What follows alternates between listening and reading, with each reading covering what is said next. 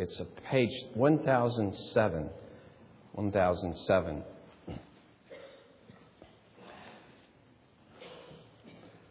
Actually, next week we're going to back up a little bit to take in verses 32 and following of chapter 10 as a kind of introduction to this chapter.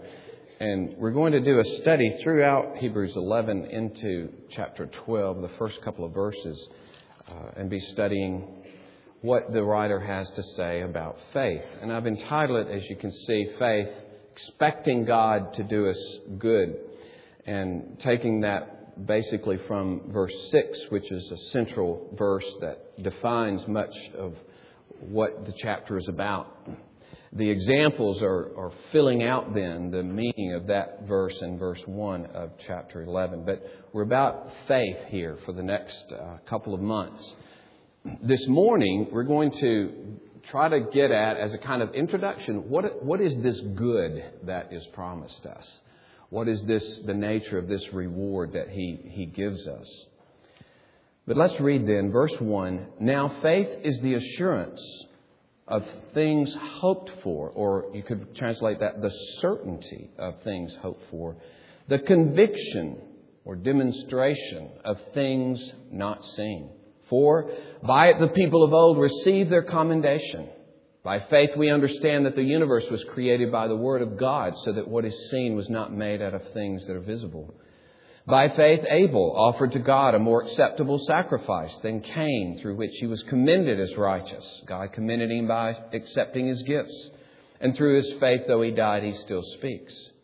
By faith Enoch was taken up so that he should not see death, and he was not found because God had taken him. Now before he was taken, he was commended as having pleased God. So you see 3 times this idea of being commended by God for this faith. And that leads then to verse 6. Without faith, it is impossible to please Him. For whoever would draw near to God must believe that He exists and that He rewards those who seek Him. By faith, Noah, being warned by God concerning events as yet unseen, in reverent fear, constructed an ark for the saving of his household. By this he condemned the world and became an heir of the righteousness that comes by faith. Thus the reading of God's Word. And as I say this morning, this is an introduction to this idea. Because of the Lord's Supper, I wanted to have a briefer time just to focus on this idea of what is this goodness of God? How can we look at that? If somebody described to you a cruise that you're about to enjoy, and they would tell you all aspects from the beginning of the cruise and then the different ports and what food's going to be available on the way, all the aspects of this glorious vacation you're going to take. And that's some of what we want to do this morning. How can we explore some of the riches of this goodness? Because He says He is a rewarder of those who seek Him.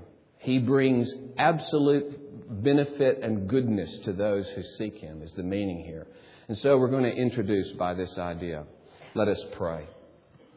Lord, we pray that You would open up to our hearts to see something of the riches of Your goodness toward Your people. Bless us to that end, for we pray in Jesus' name. Amen. I'll give you an acrostic that hopefully will help you remember this. First of all, we're going to see that God's goodness is wholehearted. He is fully engaged in giving us this goodness. Then secondly, it's all-encompassing. It embraces every aspect of our lives. And then the G part is that it is goal-oriented. It has an end in view, His goodness. And then finally, it's never ending. And we'll deal with different aspects of what that means, that it's never ending. So the acrostic is simply wagon, okay? Wholehearted, all-embracing. It's goal-oriented. It's never ending. This goodness that is given to us in Jesus Christ by our God and Father. So it's wholehearted. In Jeremiah 32:41, He says, I will rejoice in doing them good, and I will plant them in the land with all my heart and all my soul.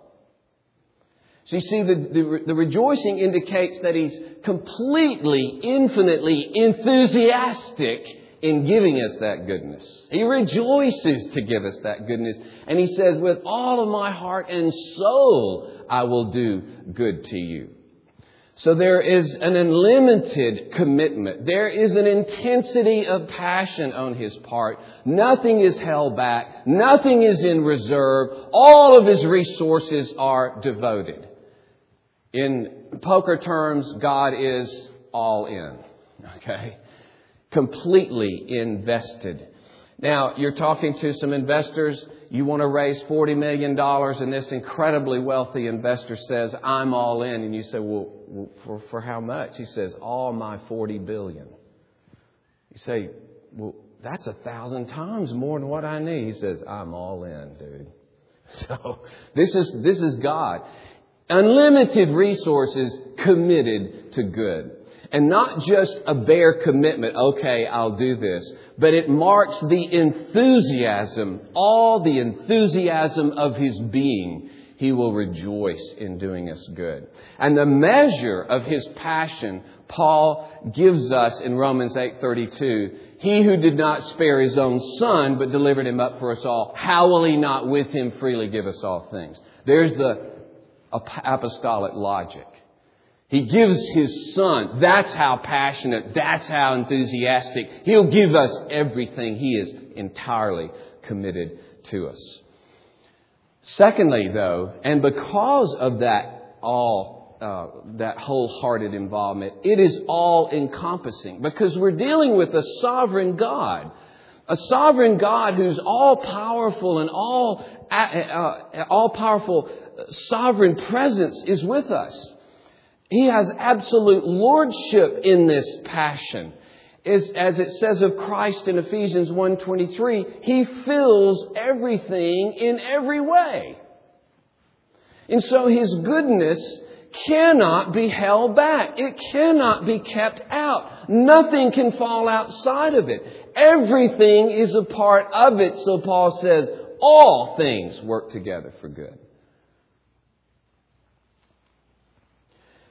So, he says in that same passage in Jeremiah, when he says, I will rejoice, he says, I will not turn away from doing them good.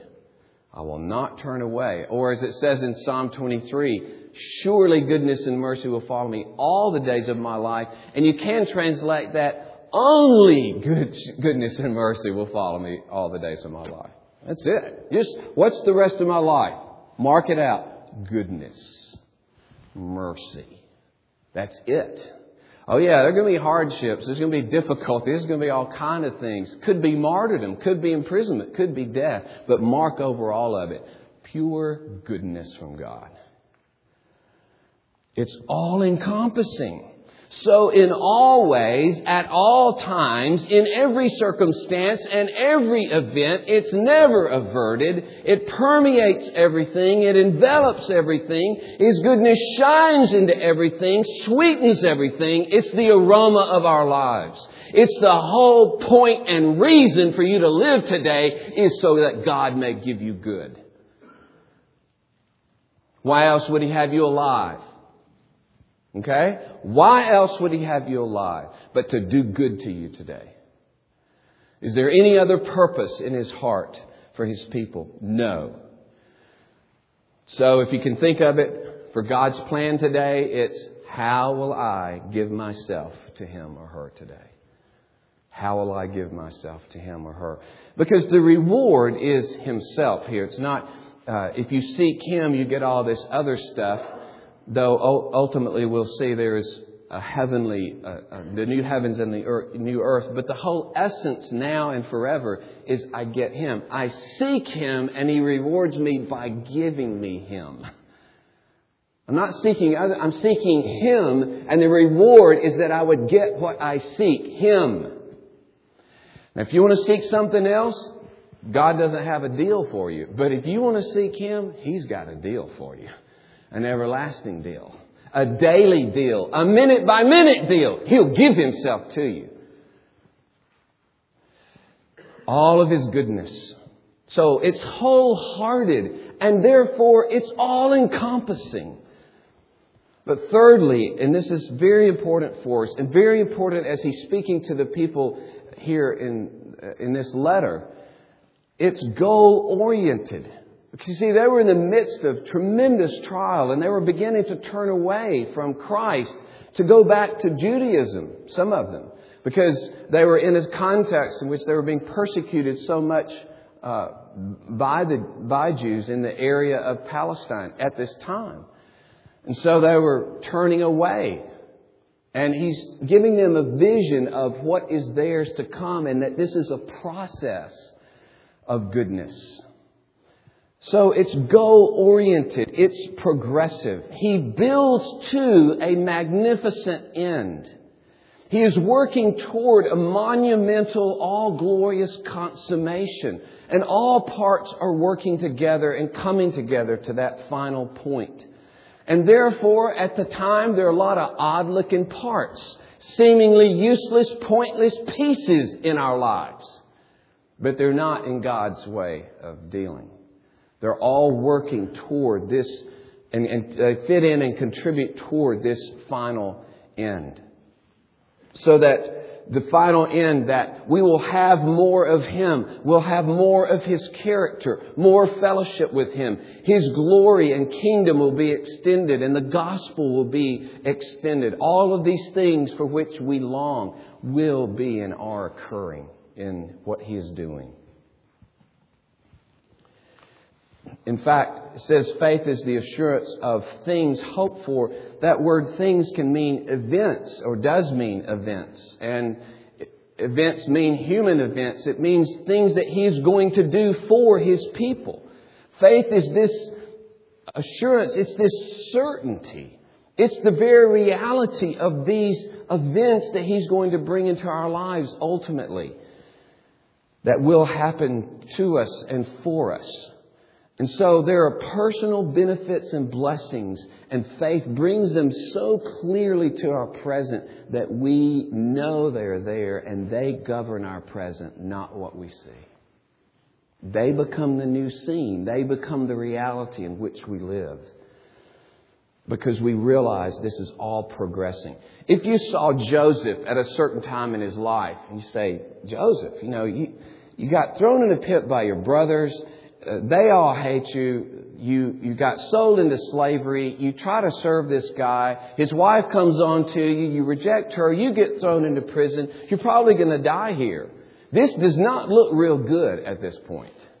This does not look like all things are working together. This does not look like any progression up. It's all been downhill. Everything is downhill. And yet it was the very means by which Joseph became the second in command in Egypt, literally ruled the world, saved Egypt and his family because of it. If you're renovating a house, in the middle of the renovation, it doesn't look as good as when you started, does it? I've been cleaning out drawers and under the sink over the holidays, and boy, in the middle of it, Kay could come in and just say, "What in the world have you done?" The kitchen just looks like a bomb went off. But when it's all done and finished, how much better and cleaner it looks.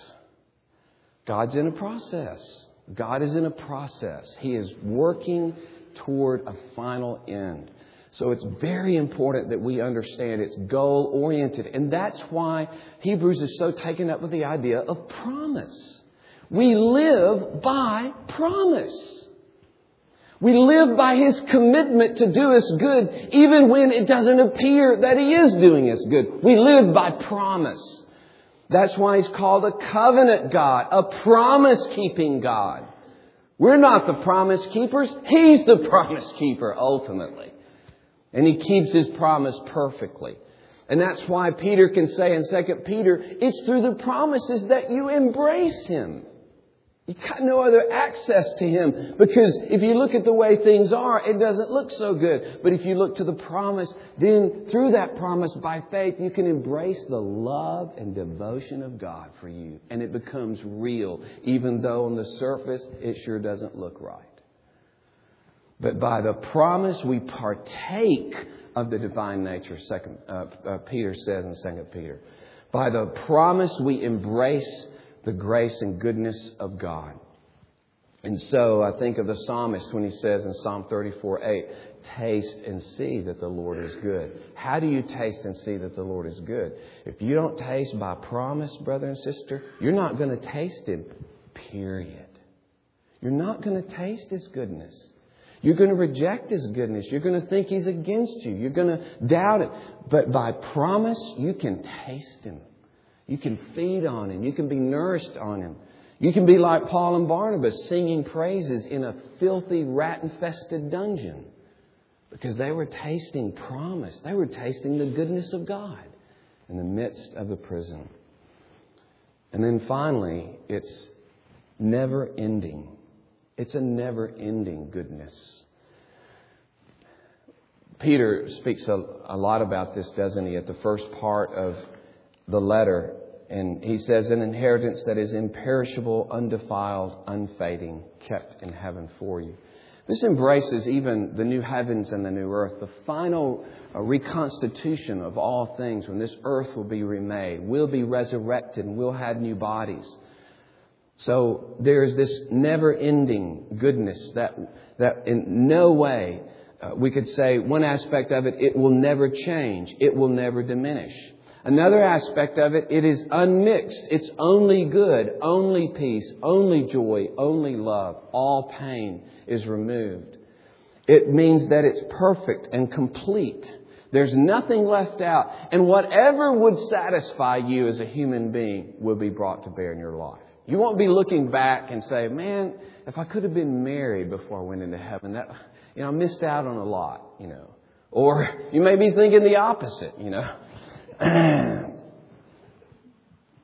But you may be thinking, if I could have done this, if I could have traveled, if I could have owned that, there's so much that's the door's going to shut in history, and then it's just kind of left over, whatever is left in heaven. No.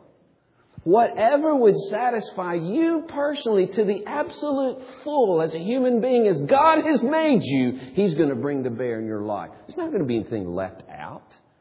You won't be looking back saying, I wish I could have, wish I had a... No. It's complete, this goodness that God will bring. An infinitely passionate God using all of His power to bring good in your life forever. And it's unmixed, and it's complete, and it's perfect. There'll be no looking over the shoulder. Therefore, this is the ultimate good, real good, true good. We've only tasted bits and pieces of it. And then we get it to the full. And so I want to ask you today, to what good are you committed? What are you dedicating your life to for good in your life? See, the remarkable thing, as Lewis said about the Scriptures, they're unblushing in their promises. You think the Scriptures would be embarrassed to say, well, I'm calling you to do this because it's going to be so good for you. You think that would be a kind of a low-grade appeal, to appeal to your baser side of saying, look, I'm asking you to come to this because, frankly, you'll have all blessings forever if you come to Christ. Just like, well, who wouldn't do that? So Lewis said, it's the unblushing promises of God. Unblushingly saying, look, this is for your good. I'm dedicated to your good. My Son has died in order to do you good, in order that you might have forgiveness for your sins, in order that you might be restored in fellowship to me, in order ultimately that you would reign with my Son forever and ever. This is the offer. And that's why to commit yourself to anything else for your good, to commit to anything else in life, to take what necessarily would become then an idol, in opposition, to push God away and say, I'm going out, I'm taking something else as the basis for my happiness. And of course, we can do that ultimately. We can do it in small ways too, by saying, I'm not going to be a different husband anymore. I'm not going to be a different kind of wife and commit myself to my husband's good or my wife's good. That's committing to idolatry. That's committing to a happiness that's falling outside of the glorious sacrifice and fruitfulness and richness that God would call you to in Christ. We can build an idol in every single way in our lives. But to give ourselves, as we pray this morning, to say, hallowed be thy name, means that we hallow ourselves to God. We give ourselves completely up to Him. And one of the reasons you do that, one of the motivations is, He's entirely committed to my good. Wholeheartedly, all-encompassing with this glorious goal of never-ending happiness and goodness. You know the kind of silly little song, but looking for love in all the wrong places, right? Boy, looking for goodness in all the wrong places. Boy, there's a place to find it, and that's at the cross of Jesus Christ. Let us pray. Oh Lord, we thank You for Your unlimited commitment to the good of Your people. We thank You for how it is displayed in this very table to which we come. That even here, Lord, You are urging us to believe in those things that we don't see with our eyes, but we know by faith to be true. That this Christ, symbolized by bread and wine, is that committed to our good. This is the measure of His commitment to our good every day. He died for us. And He intercedes for us. And He reigns over the world for us in our good. Oh Lord, give us grace that we will entrust ourselves to You. Entrust ourselves to You to be able to say, even with Job, though he slay me, yet will I trust Him. Though You cause every kind of loss in our lives, yet we will trust You. There may be discipline and difficulty and tragedy even, persecution. And yet, Lord, we will believe in what is not seen, and that is the commitment of our God to our good in every circumstance of our lives. Thank You, Lord. Thank You. And draw us to Yourself now in Jesus' name. Amen.